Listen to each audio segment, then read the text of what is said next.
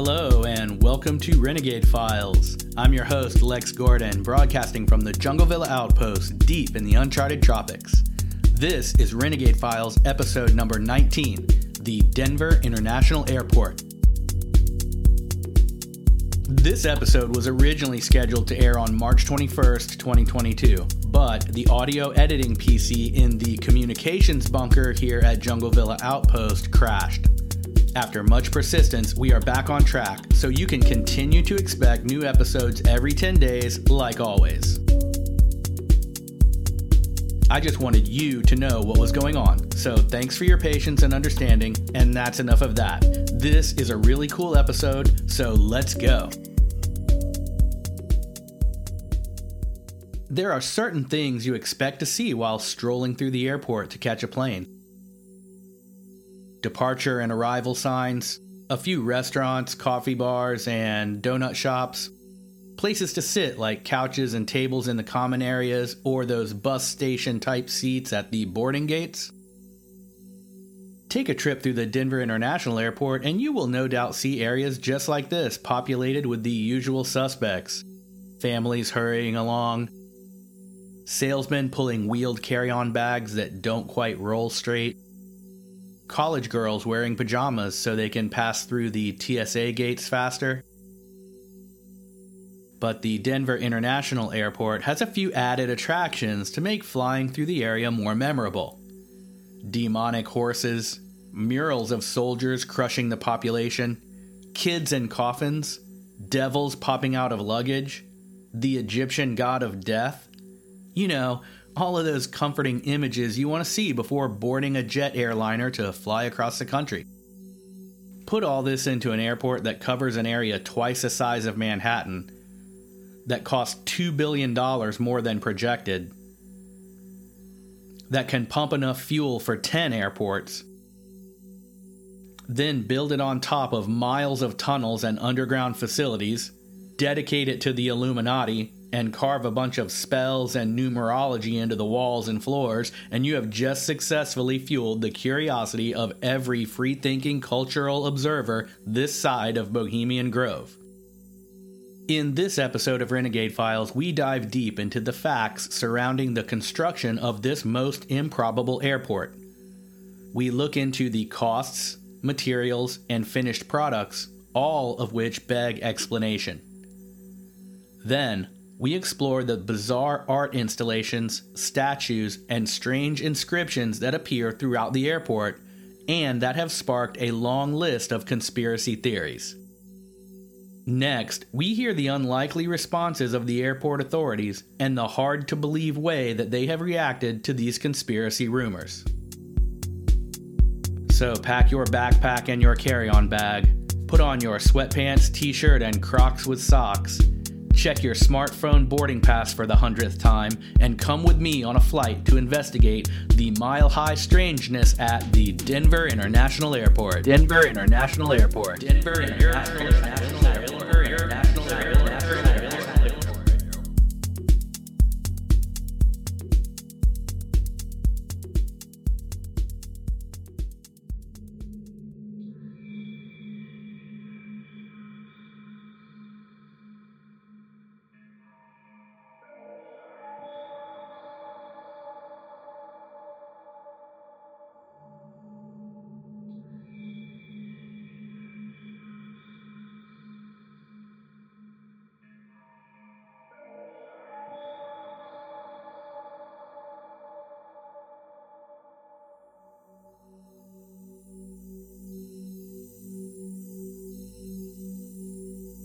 Part 1. Building the Denver International Airport. The Denver International Airport was mired in controversy from its inception. Part of the issue was that Denver already had an international airport, the Stapleton Airport, just 4 miles outside of the city, and the proposed new airport was planned for construction 25 miles outside of town. But there were reasons for this. The Stapleton Airport had been upgraded and added to since the days of gravel runways, and it became one of the worst travel bottlenecks in the nation. High winds and an outdated runway system caused constant delays, and deregulation promised to bring more affordability and, as a result, more travelers through an already strained facility. The decision was made for a new airport to solve the two main issues of volatile winds and increased flight volumes, and the new Denver International Airport project broke ground. In the end, the Denver International Airport began operating in 1995, a year and a half past its scheduled completion date and $2 billion over budget, to cost a total of nearly $5 billion. It is enormous. The airport covers 53 square miles, or 34,000 acres, and is twice the size of Manhattan. You could absolutely get lost in it. Going by rates in my area, it would cost you over $100 to Uber from one side of the airport to the other. It is huge. The construction was a debacle. According to a 2011 Larson & Gray case study of the project, the Denver International Airport Development Plan provides no evidence of a statement of work or project charter to explain how risk management or changes in the project would be controlled. Anyone who has ever gone through the process of building a house knows that changes can be one of the most costly aspects of construction. Any good contractor will have a documented process for dealing with changes made by the owners along the way, and much of the reason for this language is to convince the people building the house to make their minds up before getting things built, to minimize both the changes made later and the costs associated with those changes. But when they decided to build the second largest public works project in the world, second only at the time to the Channel that links England and France, they skipped this step. So what happened? The scope of work was changed 7 times. In March of '93, the Denver mayor announced that the airport opening would be postponed until December '93, resulting in an additional $1 billion in expenses tacked on to the already $1.7 billion spent. But in October of that year, they pushed it back again, this time to March of '94, and added another $1 billion to the price tag. 2 months later, in December, an incomplete baggage handling system caused another pushback. By February of 1994, they still had not sorted out the baggage handling problems, and the opening date was again moved, this time to May of 1994. Then, in May of '94, instead of opening, the Denver International Airport hired 2 German engineers who had worked on similar baggage handling systems at the Frankfurt airport. Probably growing tired of missing their own targets, in August of 1994, the Denver International Airport announced an indefinite delay in opening, and at this time, the final building costs were estimated to end up somewhere around $4 billion. And it wasn't only the frustrating baggage handling system that was at fault. One document states that the DIA project managers incorporated so many small changes that the resulting time and money needed to both undo completed works and accomplish the additional work of the changes resulted in insufficient time to complete the project and 7 delays in the project's completion.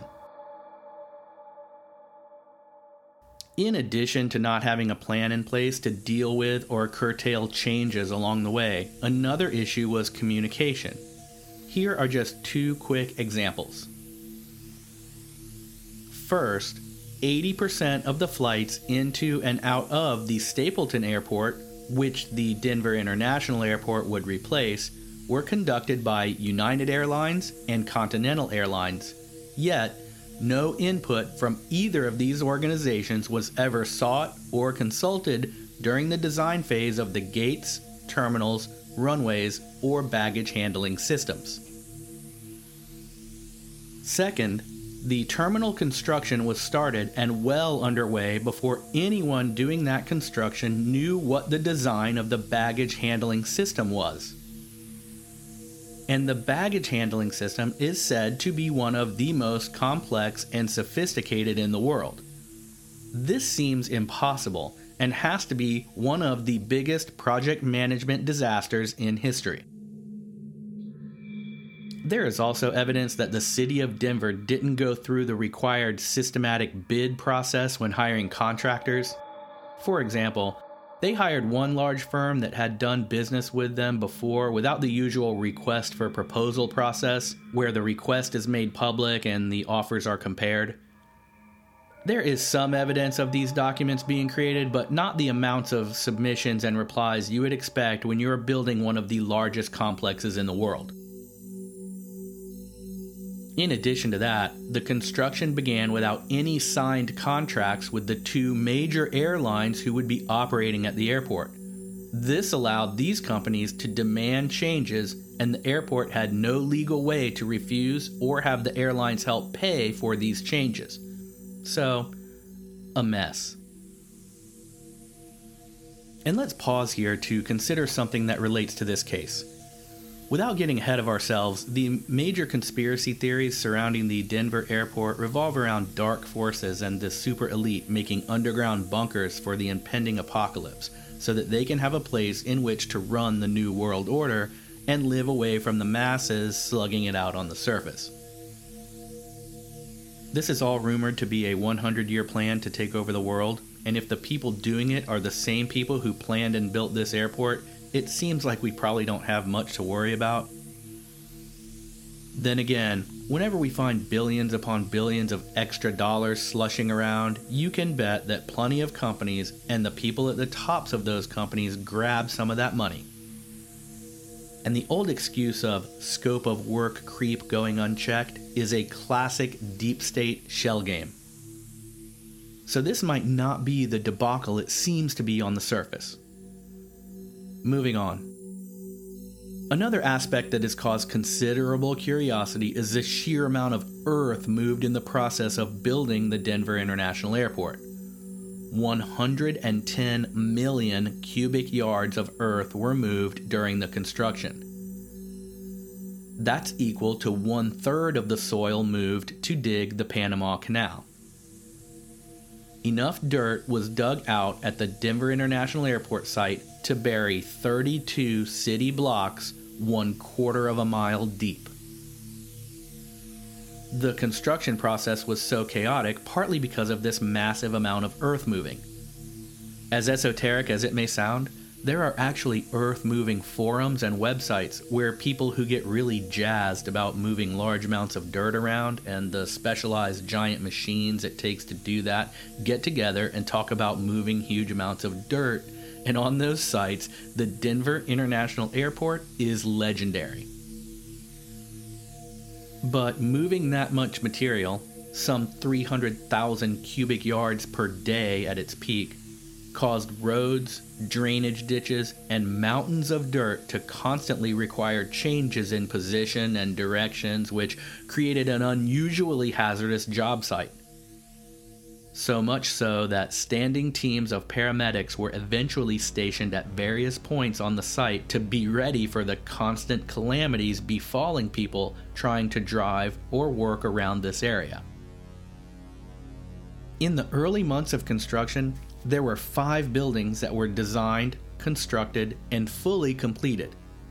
They are arranged with 4 of the buildings positioned at the corners of a square, and the 5th building halfway between 2 of these to make a sort of overall square with a triangle on top shape.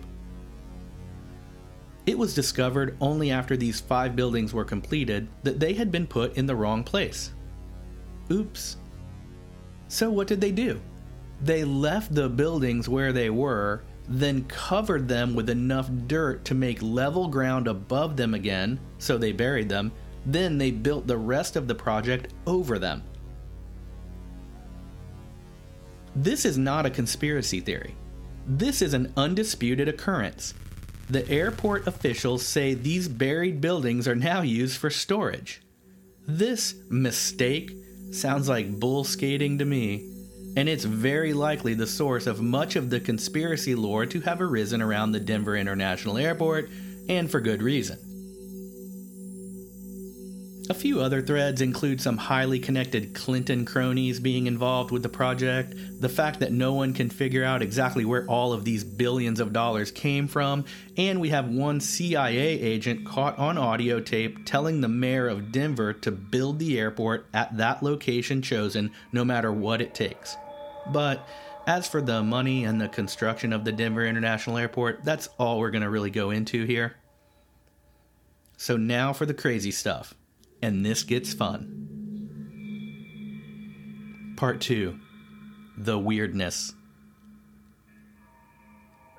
There is so much bizarre business going on here at the old Denver International Airport that I have to consider where to start and how to go through it all.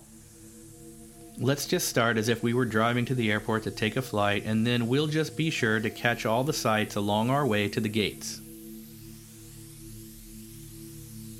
The first thing we notice as we make the drive out to DIA is the bright white peaked cones that form the roof of this massive structure in the literal middle of nowhere. The translucent tent-like roof is made to resemble either the teepees of the Plains Indians or the peaks of the mountains in the background, and I've read both accounts. The overall appearance of the airport is beautiful from a distance, and it is consistently ranked as one of the most beautiful structures in the world. Part of the unique look was accomplished by an original design concept created by the architects who built it. Fentress Architects decided to put all of the mechanical, electrical, plumbing, air conditioning, and other utilities under the buildings rather than on the roofs. This allowed for a more free-form sculptural roofline and is in a large part responsible for both the striking, unique roofline of the airport and the need for a vast array of tunnels and chambers underneath it. The white, tent-like roof cones are made from a material called shear fill, created by the company Saint-Gobain, and it is essentially a Teflon-coated fiberglass fabric that is translucent, has high insulation properties, can shed snow easily, and, conveniently enough, is impervious to radar. As we approach the terminal, we are greeted by a 32-foot-tall, 9,000-pound statue of a ripped, blue, rearing horse with bulging veins, black spiked mane and tail, and bright red, glowing, laser-light eyes. This ominous figure is said to represent the fourth horse of the apocalypse, the pale horse that heralds widespread death. So, thanks for putting that at the entrance to the airport. Once again, we are reminded of one of the original conspiracy theorists, Bill Cooper, whose book, Behold a Pale Horse, is a conspiracy theory artifact at this point. Locals have given the ominous horse the nickname Blucifer, and adding to the tragic strangeness, part of the horse fell on the sculptor, Luis Jimenez, killing him before it was finished. His family and some other craftsmen finished the horse, and there it stands to scare everyone who sees it on their way to or from the Denver International Airport. As we make our way into the main terminal, and what the DIA calls the Grand Hall, which is also the term the Freemasons use to describe the largest rooms in their lodges, but on the whole is a pretty generic term for a large room, we come across the airport's dedication capstone. A dedication capstone is common in large or important buildings, and it's just a stone marker, usually carved with things like the date the building was built, who built it, and the like. In this case, the DIA dedication capstone features the Freemasons' G symbol in the center. It does have the date of March 19, 1994, which, depending on what you would call finished, is either when the airport was, at one point, planned to be done, or when it was at least done enough for someone to drive to it without paramedics stationed at every intersection. But in any case, this is the date we see on the capstone. Numerologists have pointed out that if you add the numerals in the date together, it equals 33, which is the highest level one can reach in the degrees of the secret Freemason Society, in other words, the Illuminati. But it's also the unexplained number on the back of a bottle of Rolling Rock beer, which appears at the bottom of the note that reads, "From the glass-lined tanks of Old Latrobe, we tender this premium beer for your enjoyment as a tribute to your good taste. It comes from the mountain spring to you." This text is also 33 words. Coincidence? Back to the stone. The stone lists 2 of the Masonic lodges in Colorado, but these Freemasons are indicated as simply paying for the stone, and as far as anyone knows, had little or nothing to do with any construction of the airport. It also tells us the capstone covers a time capsule to be opened at a date in the future, 2094. So about 100 years after the airport was built. This is also a normal thing, and everything would have probably been hunky-dory if the carvers of the stone would have just left it at that. But they had to add one last line, which is, "New World Airport Commission contributors, Martin Marietta Aeronautics, Fentress Bradburn Architects, Zimmerman Metals." These are the people who actually did build the airport, but there is just one problem. There is no such thing as the New World Airport Commission that anyone can find or verify. And the name contains 2 out of 3 of the words New World Order. The New World Airport Commission is either wholly made up or so secret that it's invisible to the research of thousands. One of the most alarming experiences of walking beyond the capstone and continuing through the airport is the chance to peruse the creepy murals of artist Leo Tanguma, who received at least 6 figures of taxpayer dollars for the murals. So what did they display for everyone getting ready to fly as they pass by? The first of these murals depicts a giant stormtrooper soldier in a gas mask holding a machine gun and swinging a sword over cowering children to stab the white dove of peace. On his left are bombed out buildings, and on his right is an endless line of women holding dead babies and crying. Nice. And keep in mind, these murals are really big. I don't know exactly the dimensions, and I didn't look them up, but I would say they're 10 feet tall and 15 or 20 feet wide, and most of them are rectangles. They're huge.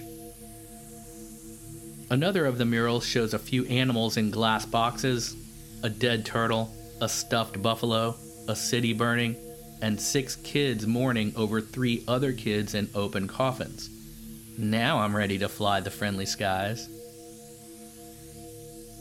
One mural shows kids from many nations around the world gathered around what looks to be some space-age, genetically engineered hallucinogenic plant, and another shows similar kids with swords and guns wrapped in their nation's flags, with the stormtrooper from before dead below them.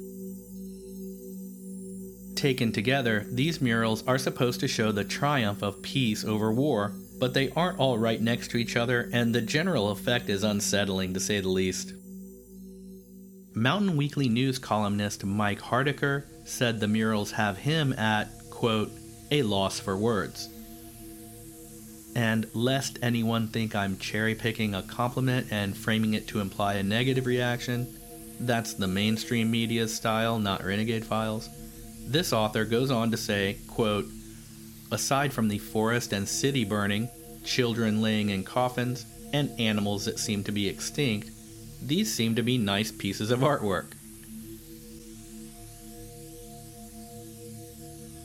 And I guess the main point here is, what were they thinking? It takes a long process of commissions, sketches, and approvals before any artwork is erected in a public place. And if you were on your way to catch your plane and you saw Ben Affleck, you couldn't even yell, "Ben Affleck, you were the bomb in Phantoms, yo!" in the airport without being ushered off to a back office for a few hours of interrogation, and if you think I'm kidding, make a joke about a bomb or drugs in the line getting on a plane and see what happens. No, don't do that. And yet, the walls of the DIA are decorated with bombed buildings, dead kids, and the apocalypse. I mean, really, who thought this was a cool idea? There's also a photo of a young Barack Obama in front of one of the murals that floats around, but I think that's been proven to be photoshopped. It seems that the non-stop negative reactions to these murals eventually caused the airport authorities to remove them. As of today, they have been replaced with other works that depict things like the western frontier and the riches of the Colorado mountains and culture, and that seems more like it. But removing the disturbing murals didn't remove much of the strangeness within the Denver airport.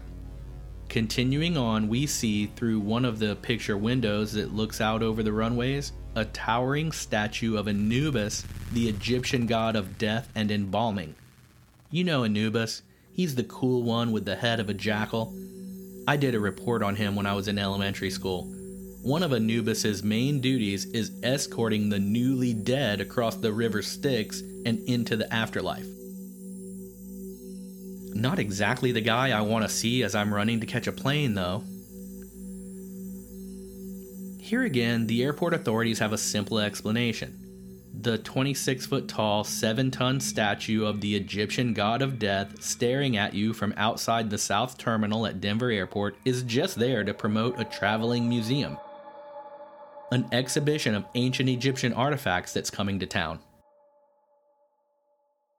Okay, fine. But why Anubis? By the museum's own account, the Egyptian display the statue is promoting will display 100 objects from King Tut's tomb, as well as objects spanning 2,000 years of Old Kingdom Egyptian artifacts. Why not a statue of King Tut? He's way more recognizable to the average person. Why not a statue of any of the 100 items to be on display? A little pyramid. Anything but the god of death. One last oddity about the Anubis god of death statue at the airport is that on the base of the statue, it's labeled King Tut. Why? Did whoever made this 7-ton statue not know the difference? Did they think Tutankhamun was a dog? It's just more weirdness, I guess. Saying goodbye to old Anubis, we move on to meet a friend when she picks up her luggage. Simple enough. You might think we're safe. But arriving at the conveyor belt, we look up to find black sculptures of open suitcases with devilish gargoyles, their long tongues out, and their lanky hands pressed to their monstrous faces, looking down to mock us from above. And these aren't those quirky garden gargoyles. These things look like the gargoyles guarding the gates at Minas Morgul. They're terrifying. Don't they know little kids and plenty of adults are already afraid to fly? Those things popping out of suitcases and glaring down at you are the most efficient kind of nightmare fuel. What exactly, Denver International Airport, are those things supposed to represent? A devil of a good time in Denver? Excuse me, ma'am, can I pack a demon in my carry-on, or do those have to be checked? Oh, you silly conspiracy theorists. Don't you know that a horrible, deformed black gargoyle in your suitcase is a symbol of a safe flight and a pleasant vacation in Denver? Having survived the demon horse of the apocalypse, read the Masonic New World Airport Commission stone, sneaked past the Egyptian god of death, endured the genocidal Nazi murals, and snatched our suitcase from the clutches of the gargoyle devils, we now hurry back through the airport. No doubt dodging men in black at every turn, hoping to find a rental car company not operated by Satan himself. As we make this perilous journey, we notice the marble floors. Marble of various types, by the way, imported from multiple countries at what I'm sure was considerable expense.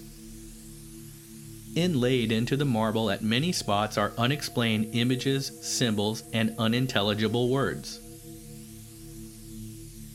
One of these looks like an ore cart and displays the letters AU and AG, which are the elements silver and gold, but some theorize that together they form the shorthand name AUAG of a deadly strain of hepatitis called Australian antigen, which people say was discovered by one of the airport's founders. Baruch Samuel Blumberg discovered the Australian antigen, but I could find no connections between Blumberg and the airport, so I think this is a stretch. Of all the craziness in the Denver airport, this ore cart with the symbols for silver and gold on it seemed pretty self-explanatory. It's an ore cart with the symbols of silver and gold on it. But carving out granite and inlaying this graphic in brass flush to the floor probably cost at least a few $100 to do, and you start to see how they could have spent $2 billion more than they were allotted, because something like this adds nothing except cost. I mean, you step on it. The other odd things in the granite are inlaid in a similar way, and some of them say things like Zit Dit Guy. That's DZIT, DIT, GAII. And I won't spell the rest, but things like Nunai Nisai or Willa Riala.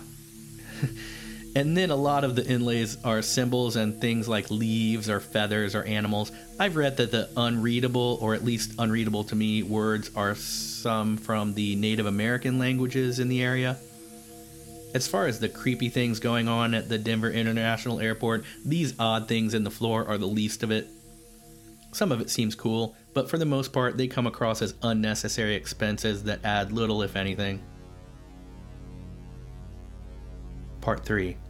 The official narrative and responses. For all of the bizarre things going on at the Denver International Airport, some of the official story is what you might expect.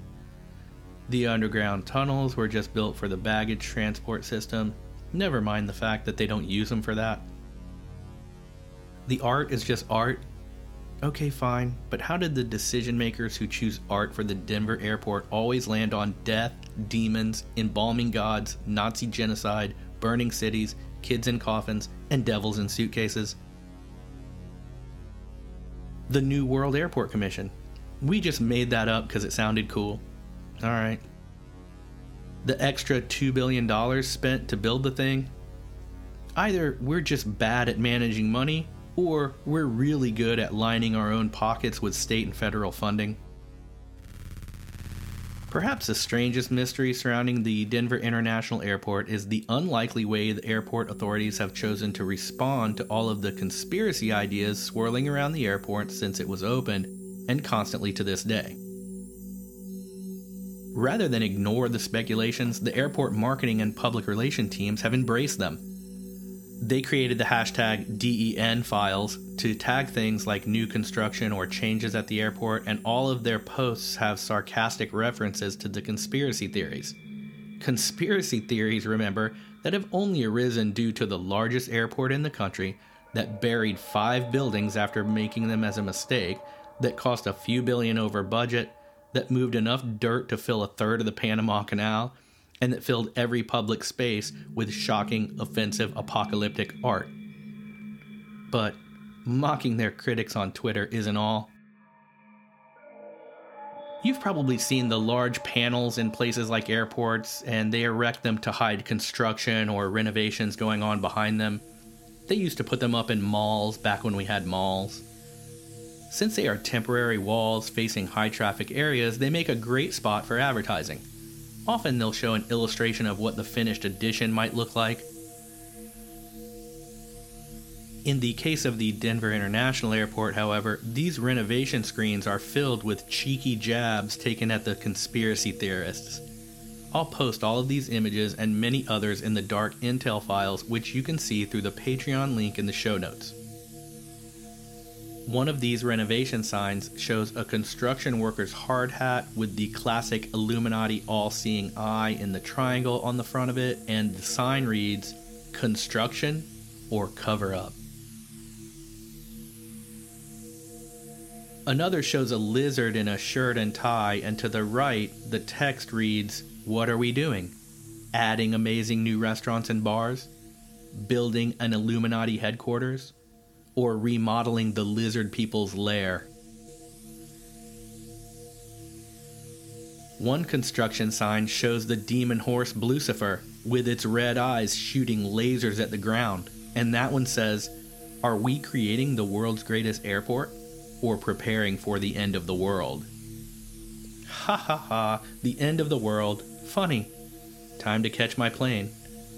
I swear, these people never give up. There are a bunch more of these signs. Other images on them include UFOs, a cat in a tinfoil hat, a green alien, their much maligned gargoyle, and more. They all have similar sarcastic wording that pokes fun at this long list of conspiracies and questions they themselves have created through mismanagement of funds, overkill in construction, and, in the best case scenario, poor decision making in art selection. And in the worst case scenario, calculated imagery designed as pure New World Order propaganda. And I can appreciate them having a sense of humor about it and trying to have some fun with it, which is exactly what their CEO said, but it's still weird. But the Denver International Airport didn't stop at snarky signs with conspiracy images. Sometime in 2019, they installed Greg the Talking Gargoyle. It is a beyond creepy animatronic statue on a pedestal in one of the common areas, and it heckles guests as they walk by and engages them in bizarre chats with sarcastic nods to the conspiracies stacking up all around it. This falls so firmly into the Renegade Files "I can't make this stuff up" category that I can hardly believe it myself. First of all, who knows how much it costs to actually design and build a fully functional animatronic gargoyle that looks like a statue but can squirm around and talk? Second of all, when you watch videos of it interacting with people, it's obvious that someone is operating the beast and speaking through it in real time. It makes fun of a person's shirt. It asks if it can eat the flowers a girl is holding. All that. So not only did they spend who knows how much making a Disney-level creepshow character, but they pay someone to sit in a control room somewhere, watch a camera that spies on people walking by, creepy, then operate the moving statue to make fun of them and make fun of all the airport's conspiracy ideas. Let's listen to some audio from this abomination that greets you before and after your flight. Cue Greg the Gargoyle. For whatever reason, his name is Greg. That's a little too close for comfort, lady. Oh, damn. What, you never seen a talking gargoyle before? Welcome to Illuminati headquarters. I mean, Denver International Airport. This is awesome. Hello? Do I know you? Are you hungry? Oh, I'm starving. You got anything for me? Those flowers look delicious. Oh my god! Oh, it's because of the conspiracy. Oh, it's because of the conspiracy. Look at me. I'm a little know-it-all. Will you get back over here? I got a question about this conspiracy. Did you have to buy an extra seat for your hat, sir? Sir, are you stealing a desk? Sir, you have resting, confused face. Do you have a favorite animal or pet? A caterpillar? A caterpillar? Wouldn't you rather have a gargoyle? No! Yes. You know, you can actually put the phone down and have a conversation with me. But no, I'm a millennial. I've got to post it. I've got to snap face it and Twitter book it. Excuse me, miss, I've got a stain that needs some polishing. Can I borrow your cleaning cart? Oh no! I need your help. Guess what my favorite food is? What? No, I want you to guess. Human? Cumin. Yes, I love cumin. I said human. Oh, I thought you said cumin. I'm a real big spice guy. Furry hat guy. I can't believe you are wearing one of my friends. Hey, this isn't your friend. It used to be until you put it on your head, man. How old are you? Well, 243 years old now. I look good for my age, don't I? Yeah, work out. All the time. You should see my squats.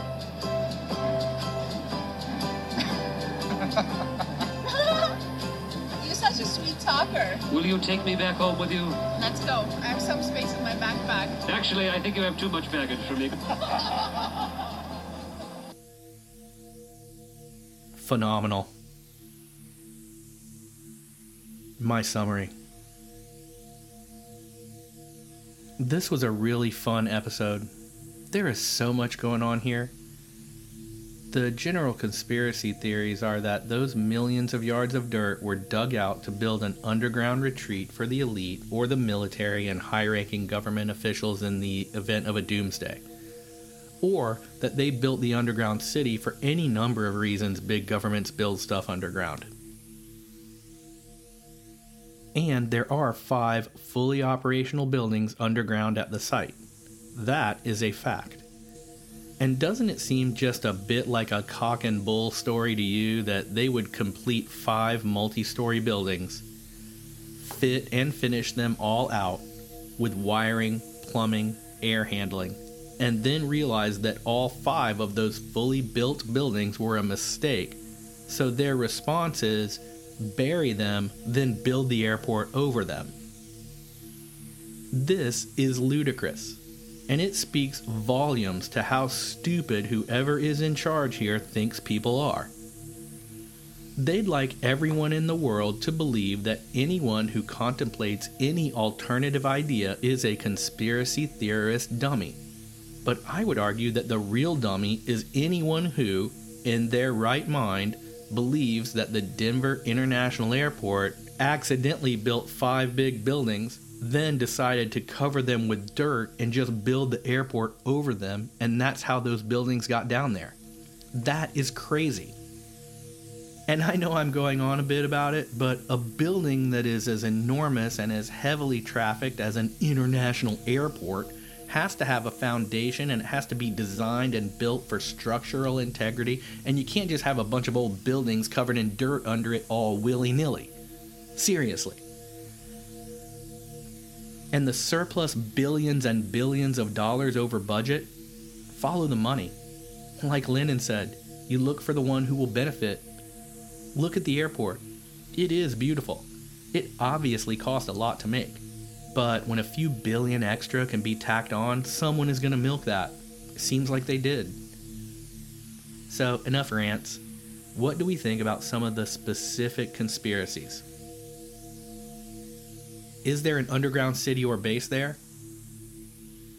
There are 5 buildings underground that we know of, and huge tunnels, and who knows what else. What's it all for? You can visit denfiles.com and get their story, and that's probably all we'll ever know. By all accounts, there's something fishy going on here, and exactly what, I have no idea. What about the creepy artwork and statues? For some reason, and you can make of it what you will, but from the research I did, every artist who was commissioned to make something for the Denver airport is a lifelong communist or Marxist-Leninist who has proactively created art designed to promote those ideals. So here we have a situation that reminds us of the Laurel Canyon conspiracy theory episode, which is Renegade Files episode number 7, so be sure to listen to that if you haven't. But in that episode, one thing we realized was that, yes, many of the bands from Laurel Canyon in the 60s were good bands, but so are a lot of bands. Here we have a similar situation. The artists with murals and statues throughout the Denver International Airport are talented artists, but millions of people are talented artists. Is it mere coincidence that, without exception, every artist chosen to put something on public display at the Denver International Airport is a Marxist-Leninist communist activist? So it seems that what we have here is a little more nefarious than simple bad decisions about what kind of art to put in the airport. What we see over and over are New World Order ideologies of crushing the old system, reducing the population, and rebuilding a socialist utopia for the children of the world. Along the way, there are monsters. And if this airport was built by like-minded individuals of the New World Order regime, this facility puts on display exactly what we can expect from their utopia.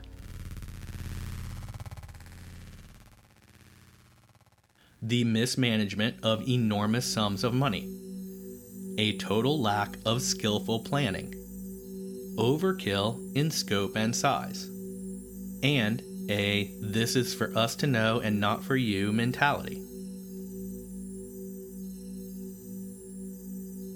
Like so many cases you and I have explored on Renegade Files, we don't need to employ deep creativity to conjure up some elaborate conspiracy scandal around the Denver International Airport. The facts that anyone can see are quite strange enough as it is. What do the facts tell us about the creators of the Denver International Airport? They built 5 buildings by mistake, and their solution was to bury them. And they forgot to consult the airlines when they built an airport. And they hired communist extremists to put up art that bothered people so much that they had to take most of it down. And when they budgeted the construction, they were off by $2 billion. But they are smart, and you and I are silly conspiracy theorists.